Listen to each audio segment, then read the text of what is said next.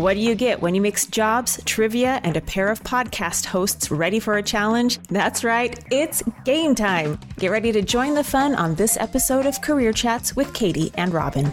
Hi, Katie. Hey, Robin. I've got a fun grab bag of jobs for today's game time. Are you ready? I'm so ready. The theme is medical with a twist. And that twist is none of these jobs require medical school. Okay. And since you have your master's in public health nutrition, I figured you'll ace today's challenge. No pressure. No pressure. You better do it. Good job.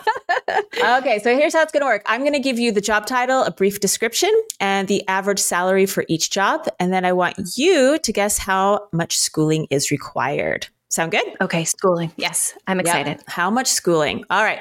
Just as a reminder to our listeners, all links to these jobs are in the show notes if you want to investigate them further. And today, everything comes from the U.S. Bureau of Labor Statistics based on their 2021 stats. Job number 1 is a genetic counselor. I didn't know, really. I mean, I could guess what a genetic counselor was, but it was never a job in my radar, right? So I was interested in this one. Genetic counselors assess clients' risks for a variety of inherited conditions, such as birth defects. They work primarily in hospitals, physician offices, outpatient care centers, university medical centers, and diagnostic laboratories, and most work full-time. I know I said I would tell you the salary while you guess the education, but I am curious what you think the average salary might be for a genetic counselor. Okay, so just to clarify though, this is a counselor, not the actual geneticist. Genetic counselor is the title I have here from U.S. Bureau of Labor Statistics. Oh gosh. Okay, let's go between 75 and 90. Hey, that's really good. The average pay is just over $80,000 a year, so you're right in the range there, Katie. Oh, good job. Yeah. In 2021, there were only 2,900 jobs, but it is growing at 18%. So it is growing more than average, but still, probably pretty competitive. Okay. Okay. Now the big question for you, how much schooling do you think a genetic counselor needs? Since the word counselor is in there, I'm going to go with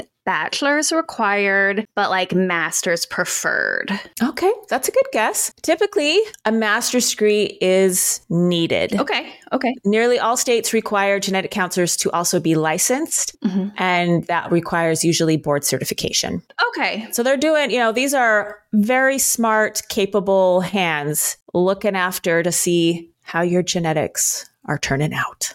Nice. Okay, that was a good one. Okay, job number 2, respiratory therapist. Respiratory therapists care for patients who have trouble breathing, for example, helping someone with a chronic condition such as asthma. Most therapists work full-time in medical facilities that are always open, which means they may have shifts that include nights, weekends, or holidays. In 2021, there were over 135,000 jobs, so a lot more than the genetic counselor, and it's projected to grow even more at 14%. So a good job outlook. Okay. The average pay is around $62,000 a year. Oh. Now tell me, Katie, how much school do you think is required to become a respiratory therapist? Okay, so these people were essential during the pandemic. Yeah. Especially the height of it. But 62,000 is surprising. So I think I'm going to say bachelor's, but you're probably going to surprise me and be like high school. It is more than high school, but typically they just need an associate's degree in respiratory therapy. Oh, yeah. I didn't know that was one of the things that you could get an associate. I didn't know that was a thing either. No. That's great.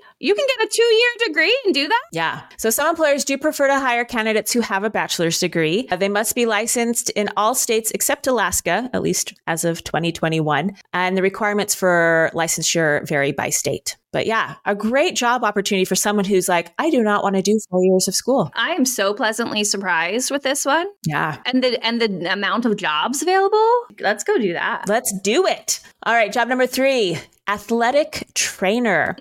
I feel like this is one of those more well-known jobs of the 5 I've chosen today. And maybe that's just my own bias. As a dance major, there were always athletic trainers helping us when we got injured.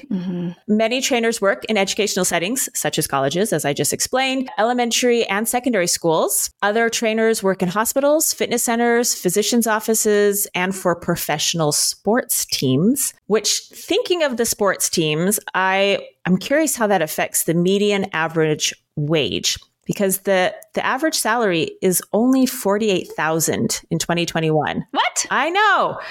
Like, to me, that feels really low. And I'm curious, though, like if you are a trainer working in the NBA, I would assume and hope, knowing how much those athletes are paid, that it would be higher. Yeah, because they have full like medical doctors and everything behind the scenes for those games. Yeah. In 2021, there were 29,400 jobs. So not a huge industry, but it is growing with a 17% growth outlook. Okay. So yeah, what training do you think an athletic trainer needs? Okay, I kind of feel like you've set me up for a trick question with this one. I feel like this is one of those jobs that there might be multiple avenues to get that title. Like maybe you have a high school degree and then you do some sort of certificate program. Or I know in my college, there was some sort of degree because at some point I did a sports nutrition like focus. And then I said, no, that's not the one for me. But during it, I was following the track for professional training and I would wrap football's ankles and stuff. And I said, no, ma'am, not doing that. So I feel like you could have a degree, but I feel like there's probably another way you can get there. Would I trick you, Katie? Would I do that? You absolutely would.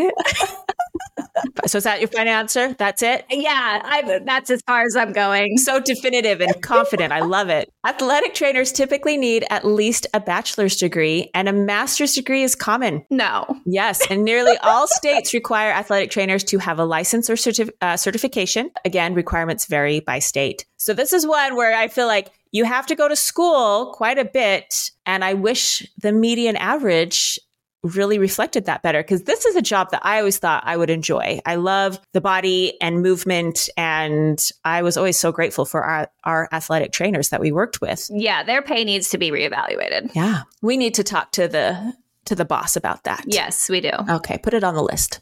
Job number 4 is nuclear medicine technologist. Fancy, right? Yes. I had no idea what this job entailed when I saw it. A nuclear medicine technologist is someone who prepares and administers radioactive drugs for imaging or treatment.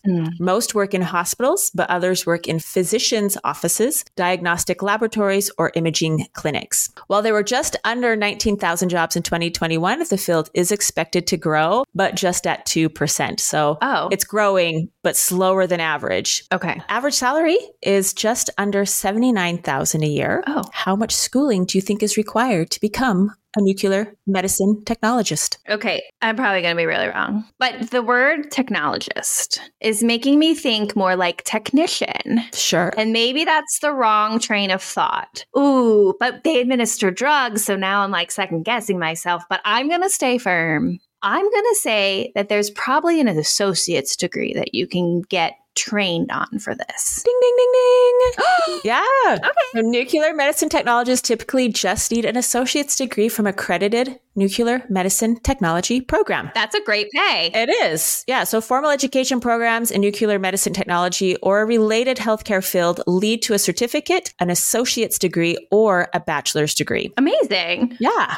Most become certified and some must be licensed. But again, that's a really solid career path. Yeah, both of these that we've talked about that had AA degrees, why are we not talking about this more? I know. Let's find a full-on interview for these people. Put it on the list. Okay. All right, finally, job number 5 is a pharmacy technician.